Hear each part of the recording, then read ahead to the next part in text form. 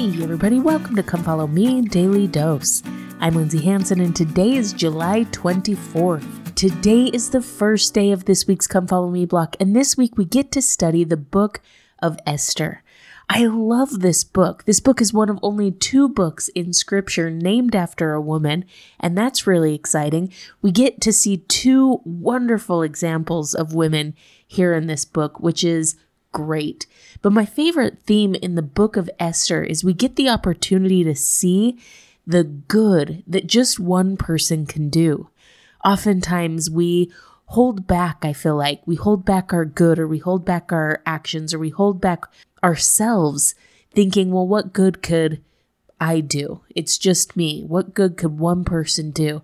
Esther shows us that one person can change the course of an entire group of people.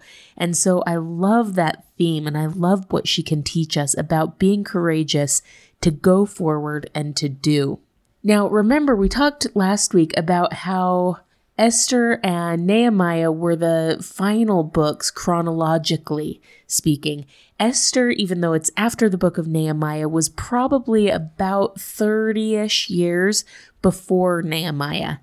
We know that Esther was born in captivity, essentially. That makes her sound like she's a lion in a zoo. That's not what I mean. But she was born after the Jews had been exiled or taken into Babylon, and then essentially Babylon into Persia. And so this was the only life that she knew. This was the only place that she knew.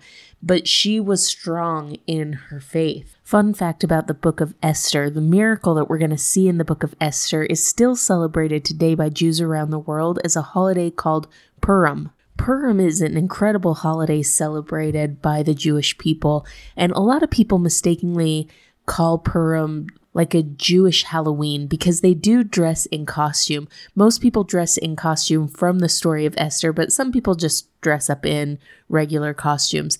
Part of Purim is to listen to the story of the book of Esther and to listen specifically just to every single word.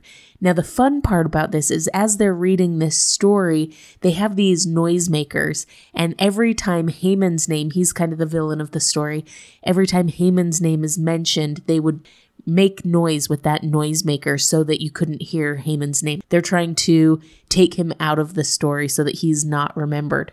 Part of this holiday also includes giving gifts or charity to the poor. There's always a celebratory meal involved. It's just a really fun holiday, but also a really faith-filled holiday. So let's take a look at this book of Esther, and we're going to start at the very beginning in chapter 1, and we're going to take a look at a part of this story that a lot of people don't know. A lot of times when we're studying Esther, we jump right into Esther being queen. But as we start out the story, Esther isn't queen. In fact, there is another queen on the throne. So let's take a look at what happens to her. Oftentimes we talk about Esther being the heroine of this book, and she absolutely is. But we have another heroine here too, and she is much lesser known and really, really amazing. All right, so let's take a look. Starting in verse 1, it says, "Now it came to pass in the days of Ahasuerus, this Ahasuerus, which reigned from India even to Ethiopia over 127 provinces, that in those days when the king Ahasuerus sat on the throne of his kingdom, which was in Shushan, the palace, in the 3rd year of his reign, he made a feast unto all his princes and his servants, the power of Persia and Media, the nobles and the princes of the provinces being before him." Now, this is an obscure part of the story, but I think it's a really important part of the story. And the reason being is I think that this part of the story shows us about the king's power. Ahasuerus was incredibly powerful, so much so that he ruled over 127 provinces. And that when he clapped his hands and said, hey, all the princes of all those provinces need to come to me so that we can have a feast and so that we can celebrate, they all come running. And they don't just stay for a day or two. Listen to what goes on here. Verse 4, "When he showed the riches of the glorious kingdom and the honor of his excellent majesty many days, even 180 days." So he is sitting there bragging about his kingdom, showing his riches, showing off flexing his power in front of these princes for 180 days. Nearly a half a year, they are sitting there, keeping company with the king, watching him talk about his power and his riches and his authority and everything that he has. Now, after all this time, the king finally decides, okay, we're done, but we should have a feast before we finish up. It says, "And when these days were expired, the king made a feast unto all the people that were present in Shushan the palace, both unto great and small, 7 days in the court of the garden of the king's palace." So they have this 7-day feast to kind of finish up this festival that they've had. Now it goes on and it talks about the amount of alcohol that they have. And there's just tons of alcohol. Some of the other translations make it a little more obvious about how much they were drinking and how drunk really they were. But then it says in verse 9, "Also Vashti the queen made a feast for the women in the royal house which belonged to the king Ahasuerus." So he's feasting and he's making merry with his people. She is hosting a feast for the women.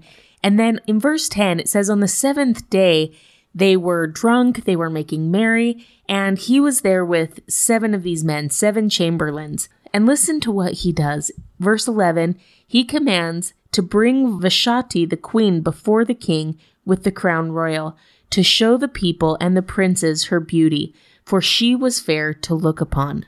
Now, on one hand, you might hear this story and think, oh, he just wants to, show her off a little because she's so pretty. He respects her.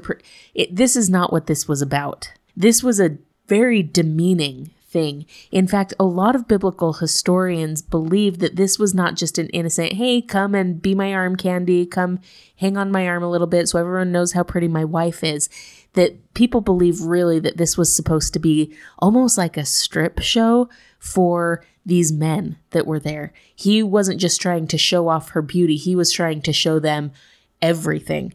And listen to what she does. I love this. Now, keep in mind, you guys, this is a very, very powerful man. Probably to Persia what Pharaoh was to Egypt, just as powerful as it comes. But she knows who she is. Listen to what it says. "But the queen Vashti refused to come at the king's commandment by his chamberlains. Therefore the king was very wroth, and his anger burned within him." She refused to come. She understood her worth more than to obey her husband's command, to come down, to be a trophy wife, to strip for the men in the room. She understood her worth, and understanding her worth gave her strength and power to stand tall. It kind of compares a little bit yesterday to the story of Naaman. He understood his purpose, and because he understood his purpose, he refused to come down. Here we've got Queen Vashti. She understood her value, and because she understood her value, she refused to come down to the king. My friends, those two things are invaluable to us, to understand who we are and to understand our purpose. Just think of the new youth themes that we've been given for the young men and the young women in the church. The young women's theme starts out, "I am a beloved daughter of heavenly parents with a divine nature and eternal destiny." I know who I am. I know where I'm going. I know my purpose. The young men's theme says, "I am a beloved son of God, and he has a work for me to do." My friends, it is my testimony that when we understand who we are, and when we understand our purpose, it gives us strength and it gives us power to overcome the adversary. It's not a coincidence that when Satan approached Moses after he finally understood his identity, that the first thing he attacked was Moses' identity to God. Because if he can get us to forget who we are, if he can get us to forget our purpose, he can get us to stray from the path. My friends, in our lives, both personally and in the lives of the youth that we know and love, it is essential that we instill this idea of knowing who we are and knowing the purpose that God has for us. Thank you so much for listening today. If you're enjoying this podcast, make sure to follow us on social media, subscribe, like, comment, or share. This has been Come Follow Me Daily Dose, and I'm Lindsay Hansen.